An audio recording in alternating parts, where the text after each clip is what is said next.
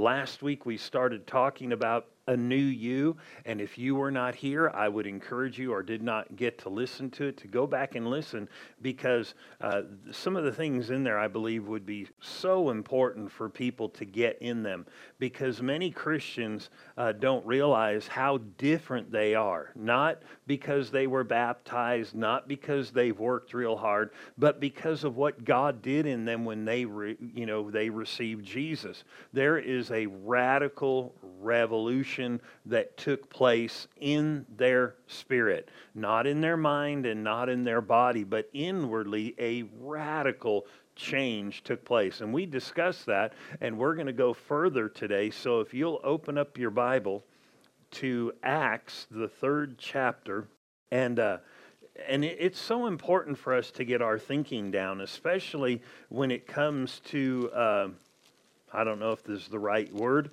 religious things, because there are so many different ideas about what Christianity is, what it's all about, and some of it is not correct, and some of it can be detrimental to us, because Christians really, when they received Jesus, the Bible said we are complete in Him, and He has given us everything we need for life and godliness. And what happens often is this: people think I need to get this and I need to get that, and they don't think they have things from God, and they're trying to approach life and get victory instead of realizing they're approaching life from a standpoint of victory.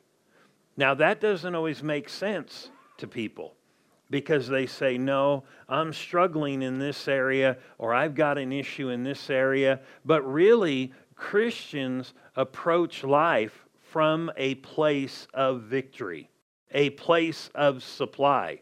Because if you don't approach life like that, you're going to try to get something that God said is already yours. Are you with me? And as long as I'm trying to get what God says is already mine, then my mind really is not renewed. I'm not thinking in line with God. So if God says He loves me and He's for me, and I'm trying to get Him to love me, you can see my mind is not even in line with it, but God does love me. And if I approach that, life like, oh, I'm trying to get God to do this, then what I'm really doing is saying, I trust experience more than I trust God's Word. And that's important, because we need to trust God's Word more than experience, and it will create all kinds of experiences. But a lot of times people live by feelings and experience, and God has already said something. Are you with me? Like somebody may pray for healing, and then if they don't see an immediate change, they say, well, I don't have it. But God said you do have it. Are you with me? And somebody said, but I've been attacked with this in my life. And God said, you're delivered from the enemy, and the enemy will flee from you. And people will say, God, I need this, give it to me. And He said, it is yours. Are you with me? And what we need to do is start changing the way we think and start thinking appropriately in line with the Bible. People say, well, I'm struggling with this area of addiction. What you need to do is realize you technically in Christ have already been delivered from that. And that's why you need to go back and listen to last week. Somebody said, if I've been delivered, why am I struggling with it? It's a trust issue, really, what it comes down to. And then how to act on that trust. Because if the Lord said, I have delivered all my children from the power of darkness and moved them into my kingdom, and you're not under the control of the enemy, then that is an absolute statement. But many times people approach it and say, well, I'm trying to get that to happen. See where our thinking can be wrong? And then we say, well, I know God said this, but I look at my experience. But in all reality, it is a fact. God is not going to tell you something else. And we need to recognize we come from a place of victory. And a lot of times, and people don't always think this because, we talk about it in the church world. We say, renew your mind. And I think sometimes people think that means what you do is you memorize a few scriptures, because you're probably going to get in an argument with somebody about your faith and you're going to need to argue back. And tell them, and they're like, see, I won. That's not renewing your mind. That's arguing. And maybe you won, maybe you didn't, and maybe you didn't, whatever. But it's not just memorizing scriptures. Are you with me? What it is learning to totally think different apart from how you feel, how you're experiencing. So I could feel like dry. You know what I mean by that? Just know life of God, but God said His life is in me.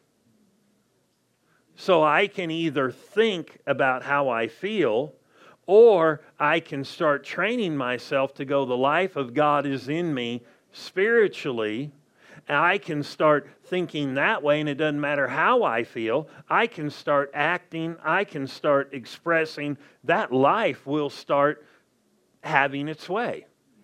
But how often people don't think like they have something. See what I mean by approaching life from a standpoint of victory? Because really, Christ in His work was so phenomenal, it gave you victory in every area. Whether we're living in it or not, He's given it to you. Period. Period. It doesn't change the fact that tests will come and things will happen, but you're already there. It would be good for you to start seeing yourself as already there, even if you're not experiencing it yet. Because we do know that the Bible said that transformation from the Christian standpoint, not the world, but from the Christian, the person who believes, comes when we renew our mind. In other words, we train ourselves to think different. Let me say it like this. Learn how to worry about what God says instead of your problem. Because really, worry is negative meditation. And people do it all day long in the world. And one thing about renewing your mind is learning to do something different and training yourself to do something different. So people in the world do this, a negative thought comes, so-and-so's not home yet, and they just start thinking they got in a car accident.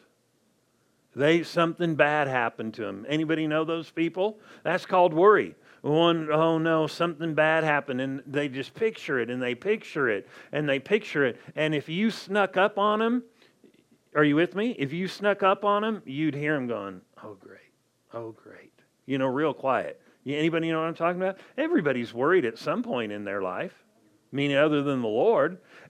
But we're told not to do that. But really what worry is on the negative is really how you renew your mind for the positive. You start thinking different, deeply pondering it, and just like if you would sneak up on somebody as they're imagining, because when people worry, they imagine. They see the worst happening, even if it doesn't happen. And after a while, those people learn how to worry like that. I mean, they don't look at the positive, they look at the negative. But in the Lord, He wants us to start changing that. If you start getting those thoughts coming to you, what you need to do is change your thinking. Put it on the answer, not on the problem. Because God's Word has power. Here's what's so interesting. Jesus said, the words that I speak to you are full of power and they're full of life. Power and life. All of God's presence, all of His ability are on His words. Here's what's interesting.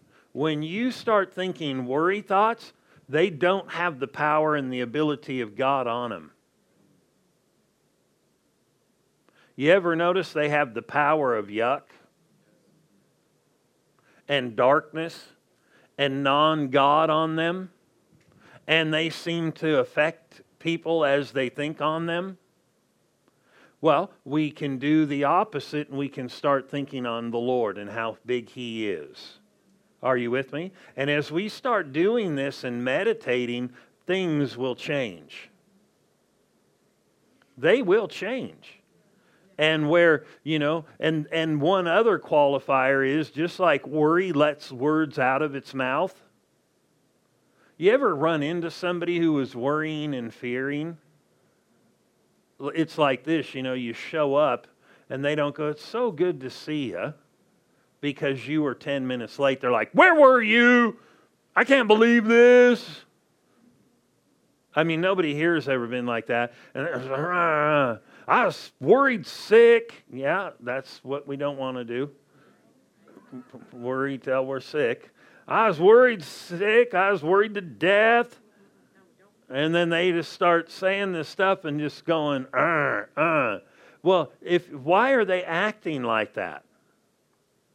It's because they have been thinking that way. And it has produced not peace and calm. Like, praise the Lord, I knew you'd make it. The Lord is with us. You weren't thinking the Lord's with us. You're thinking, whoa. And I'm not saying anybody here, but you know your relatives. Right? Or some of your relatives. And maybe, we learned some, but we can change that. And the reason why people come out like that is because they're starting to think like that.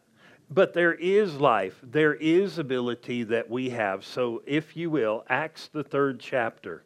There is ability in every believer.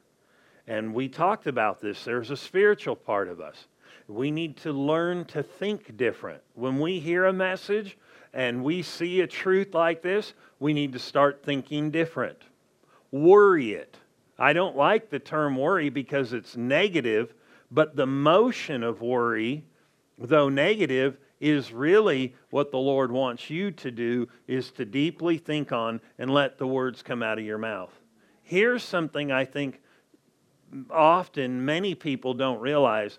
What ultimately starts coming out of your mouth starts producing things and will bring you into greater freedom or greater bondage. And it can come out of your mouth like this. This ain't going to change. It's getting worse. But only you could hear it. What am I going to do financially? I'm in trouble. It's not, whatever. No. The Bible tells us this, that with the heart you believe something, and then with the mouth confession, when you make it, is unto the reality of that, the experience. And so it's super important for us to realize we need to be changing the whole landscape of the way we think. I mean, literally, so you totally think different. I've seen people who have thought, poor, and I don't mean that to accuse somebody, but they thought poor and they thought, I can never get ahead. Some of those people work harder than people who have a lot more money. But they think there's no way I can get ahead. They haven't changed the way they think, and that's just how they process. And they'll even be upset with somebody who makes more money because I work harder. But what needs to happen is people just need to start changing how they think in line with the Word of God till you think totally, totally different. Are you with me? I mean totally different, where it just starts coming up in you and you get really rooted in it and you start thinking radically different. It can be a process, but the reaping of the results can be phenomenal. Are you with me? And I wouldn't doubt this, that there are probably people out here the Lord's been talking to you about renewing your mind. And not just quoting Scripture, not just memorizing Scripture, but literally retraining yourself so you totally look at yourself different. You look at others different, all through the eyes of what the Bible says. When you do that, you will start living different. Now, I'll say it like this. You won't be different if you're saved, because you are who you are. Meaning with that new life, somebody might go, oh no, I'm in trouble. No. If you're saved, you're a phenomenal person in the Lord. You're totally accepted, full of divine life. You have authority and power beyond measure in Him to use. But some people would sit there and right now and go, well, not me. But if you're saved, I would have to argue with you, no, you. No, you. But once you start seeing, yes, it's me, and really allow that to get into you on purpose by pondering it, you're going to start going, that's me. That is me. Acts, the 3rd chapter. Are we ready? Acts 3. And we're going to begin reading in verse 19. One of the first messages, early in the church. Peter's preaching away. He said, repent therefore and be converted. He's not talking to Christians. He's talking to lost people. His faith was not just in what he could live, it's what he could give. And he was giving a message, and he said, repent, which means to change the way you think. Accept a new way of thinking. Repent, literally, when you change the way you think, your attitude, you will change your actions.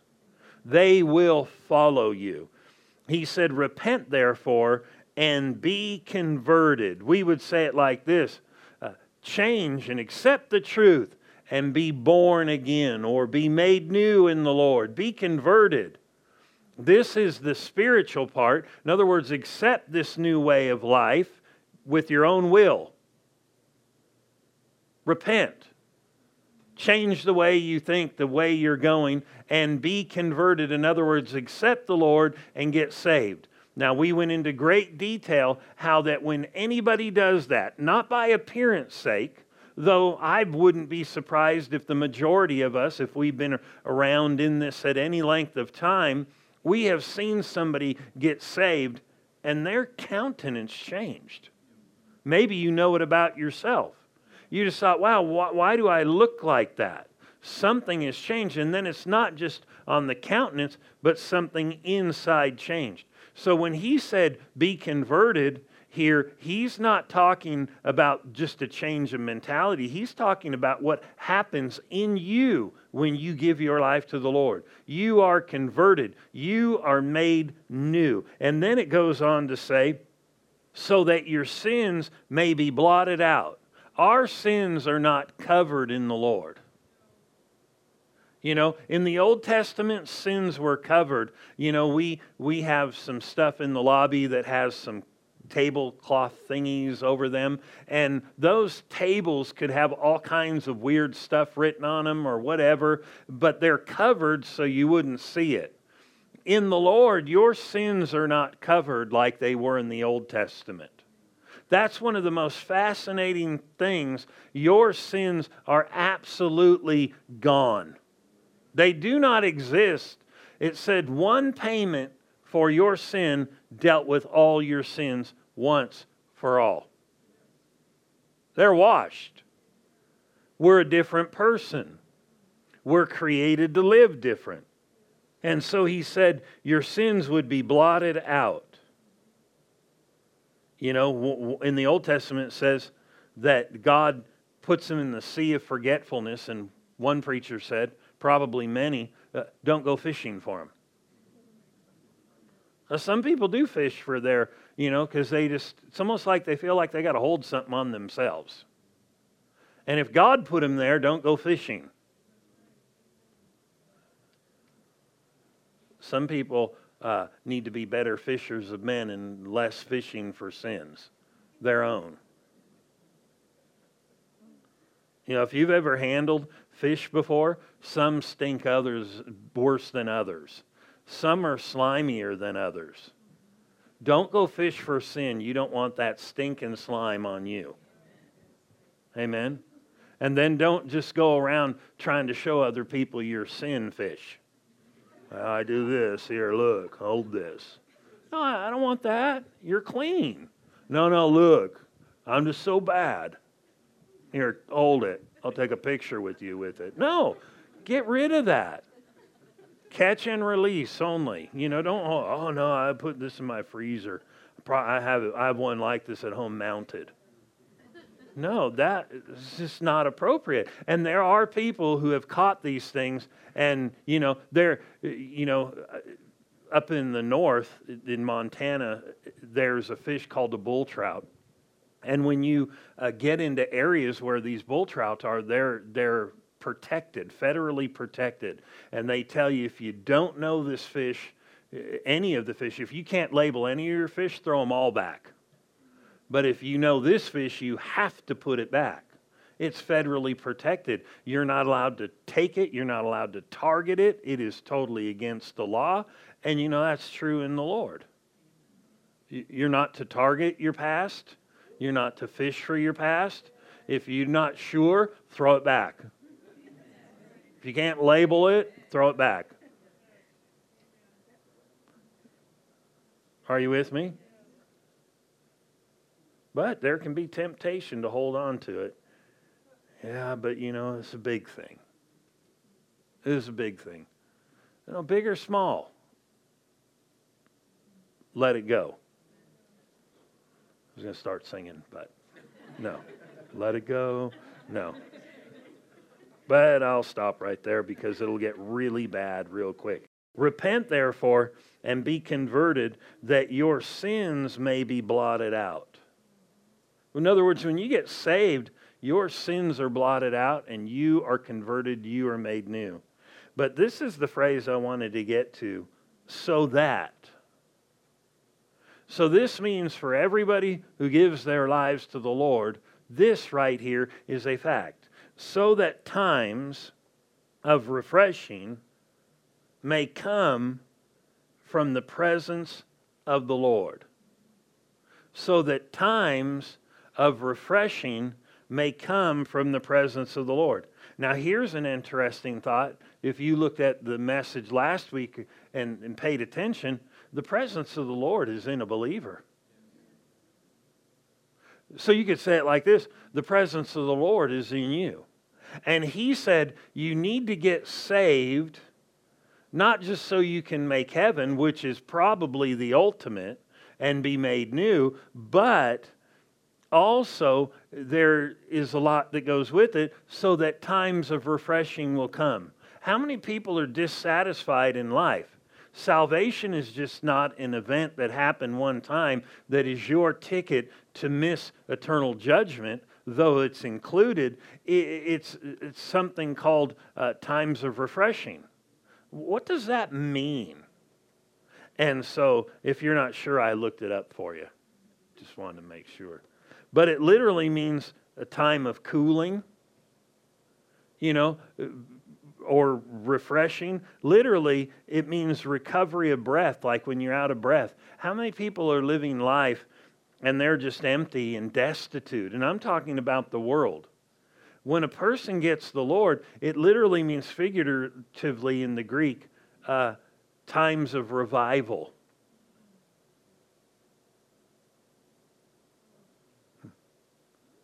Revival means to revive.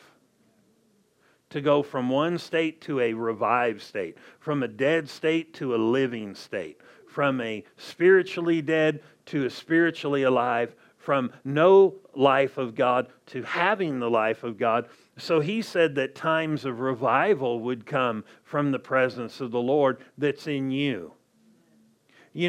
If we would learn to live instead of selfish, and I'm not saying people here, but I mean in the world, the Christian world, and live more of an outward life, we would find that revival is something that probably isn't as uncommon. And people are waiting for revival. Revival's in you. You know how revival happened in the Bible? They did exactly what the Lord said. They gave their life to the Lord, but they just kept giving this life away. They reached people, they shared with people, they brought them, and you go look all the way through Book of Acts, you would have to say, they lived in a revival.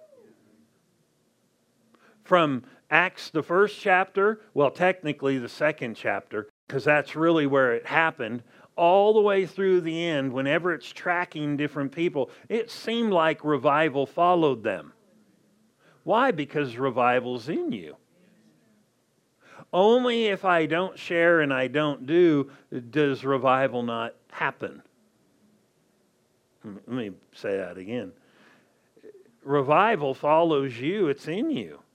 Somebody might say, oh, I don't know about that. Well, you can have like a little hose, they call them a spigot or whatever, or a hose bib, whatever, where you connect the hose up to. There can be water in there to refresh, feed your pets, water your lawn, do whatever. But if it's never turned on, you can't say it's not there. It's there. It's in you. I think about it. Reviving to the world is in you. Reviving for yourself and experiencing that is in you right now. How many of us, as we sang songs this morning, we kind of went, wow, I feel a little revived right now. Or refreshed in His presence. Why? Because one facet of this new life, which we have, is there is refreshing, there is a revival. In all reality, if we wouldn't wait for a revival, we could all have our own.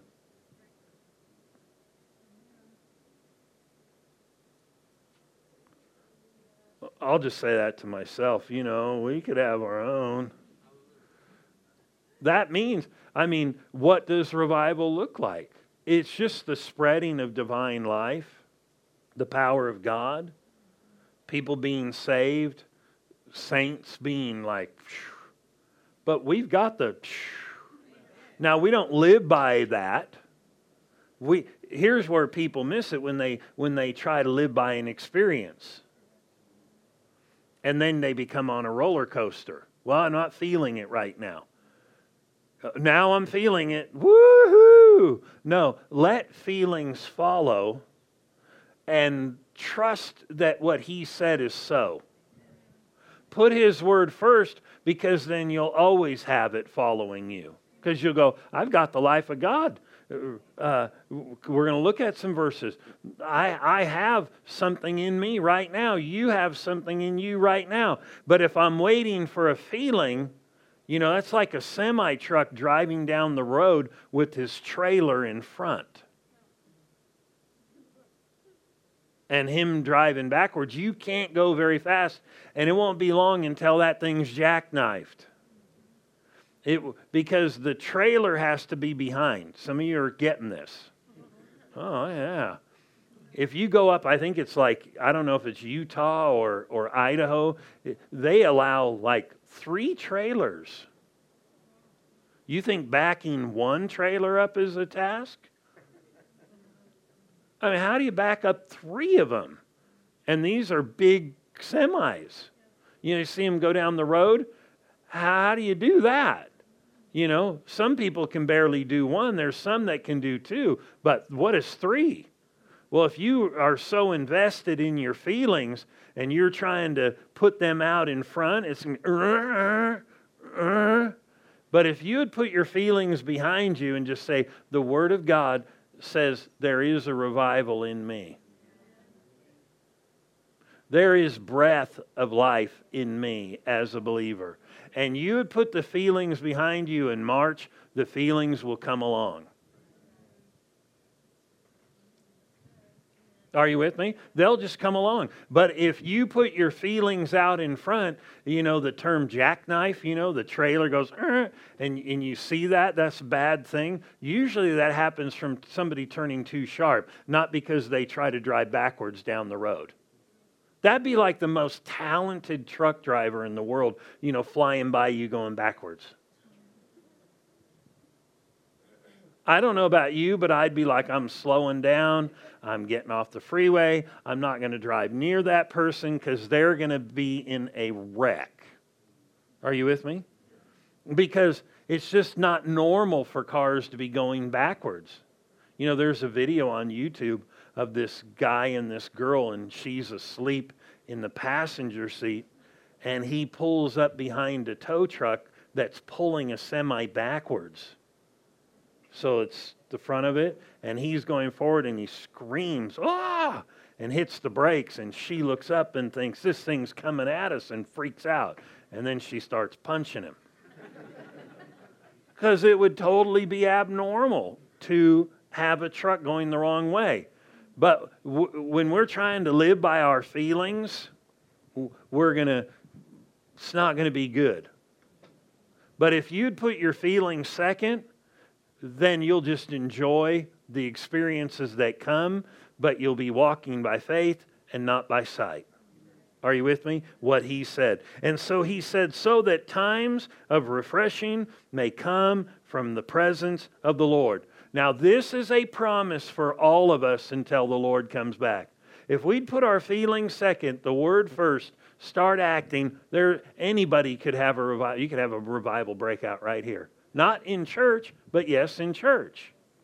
But affecting their whole life because they're revived. And reviving and all the life is technically in you. And if I would just not go by feelings and start testifying, sharing, praying like it, thinking like it, this life will just emanate from you and affect you. Are you with me? And not just you. So that times of refreshing may come from the presence of the Lord. Now notice this. This wasn't an experience that they had as a secret that died off with Paul, the apostle, the last one mentioned, in the book of Acts. Bummer. No, this is a formula. This is something we have control over, so to speak. God gave it, we've got control. So that times of refreshing may come from the presence of the Lord, and that He may send Jesus Christ, who was preached to you before, whom heaven must receive until the times of restoration of all things. So basically, he said, this can happen all the way until the Lord comes back. And it should happen. I believe, that the Lord is working here.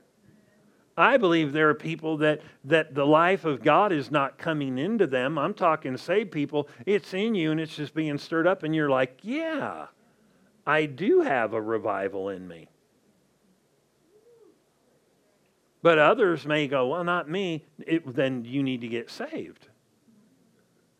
Otherwise, the only reason you would say no is not because of His Word, but because of experience or feelings. But like I said, if you switch them around, all of them will begin to follow you. And you won't be bothered if one day you sense God stronger or not as strong or whatever. But you'll just know, I walk by faith. This stuff happens. Are you with me? And so he said, whom heaven must receive until the time of restoration of all things, which God has spoken by the mouth of all of His holy prophets since the world began. So the Bible's clear. This can happen all the way till, and should happen, and will happen, till the Lord comes back. Times of refreshing, times of fresh life, times of revival, because you're alive, should happen until the Lord comes back. Are you with me? Let's read another verse real quick. John, the 4th chapter. So we don't want to be on an emotional roller coaster, but if I accept the Word of God because it says these things are true and that there is life in me, and not only did they preach about it, they got their message from the Lord. And so here in John 14, Jesus was sharing the good news with somebody who was destitute, who was empty, who was living all over the place, so to speak, in her life. She was having sex outside of marriage, and she has an encounter with the Lord. And the Lord, of course, beat her up. No, He didn't. But he knew there was another way. Are you with me? It's so important in the society we live in to really renew our minds because otherwise you'll get mad at the people who don't live like you and those crazy politicians. They might be crazy, but they need the Lord. And movie stars or whoever, we need to think compassionately. Don't feed on what they feed you. Don't drink the Kool-Aid. But realize the world needs what we've got. And we've got the goods. I mean, in us. You don't have to go get the goods before you go witness or share. Hallelujah, if you're saved. Notice, so Jesus said, but whoever drinks of this water, and he's talking to this lady, that I will give him, and it wasn't natural water. It was that repent and be converted so that times of refreshing and revival will come out of you because the presence of the Lord will be in you. Notice, John 4:14.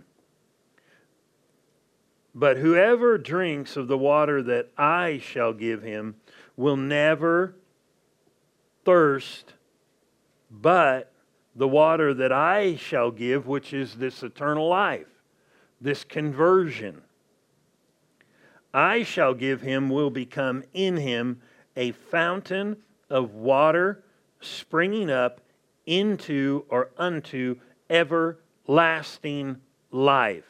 Isn't it interesting?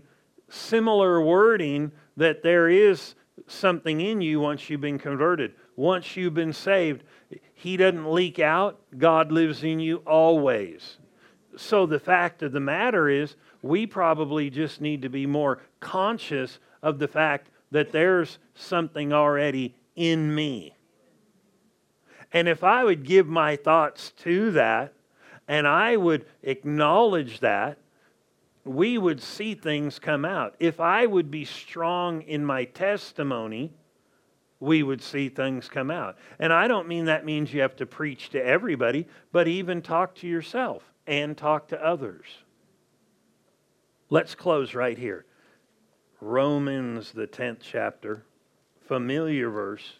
I even quoted it a little bit ago, or part of it. But if you have eternal life in you, and if you are saved,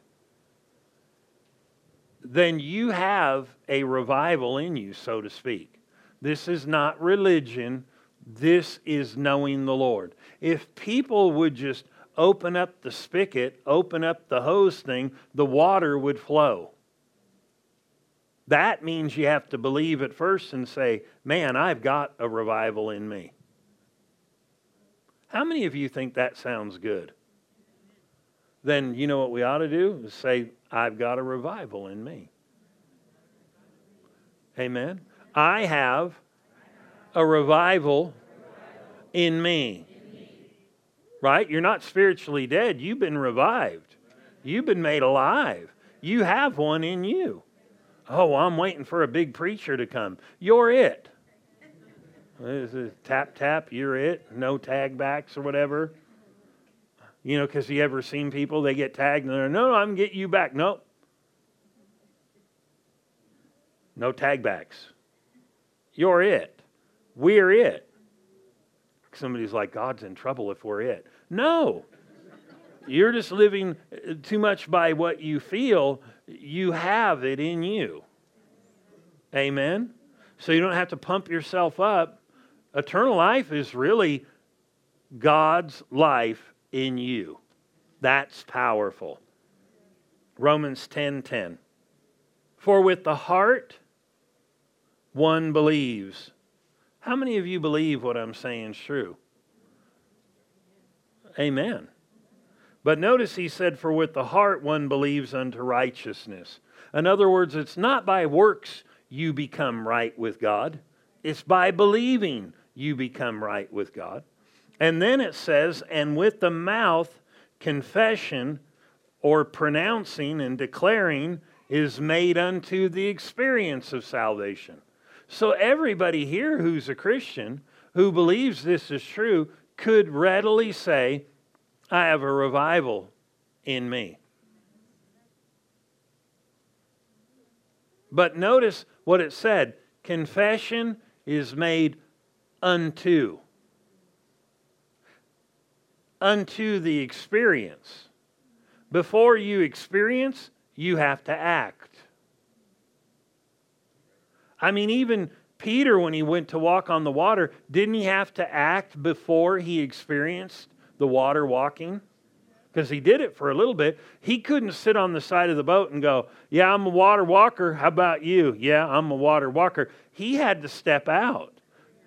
And if you don't step out, you can't walk on water. That's why it says believing, then declaring, then you experience. So how many of you believe, if you're saved, that you have a revival in you? Not according to what he said. Then what you need to do is say this, and you could say it with me. I have a revival, God's life, breath in me now. Hallelujah. Amen. And if you do that, it'll start turning loose. You say, oh yeah, now I got it. No, you had it before. You said it, and it starts experiencing it. You know, people can get fired up this way. I have eternal life. I have a revival in me. Going somewhere to happen. Amen. Well, whatever you do, just don't celebrate and get excited. I mean, how are you going to be when you get to heaven? You know, people are going to be like, woo, angels falling down, everybody falling down on the ground. You're like, praise the Lord. I just praise the Lord right now. I mean, I know it's hard to stand right now in His presence. Wham, I'm on the ground. Don't want to get too excited. Praise the Lord. I'm here. Don't want to put on. No, if it's there, we can do it. Amen. And we have a revival. Amen. You do. How many of you notice the more we talk about it, the more you're like, well, I got a revival. Well, I had a little bit. I got a little bit more. No, it's being released. Amen. But it's in us. We're not waiting for one. We're turning one loose.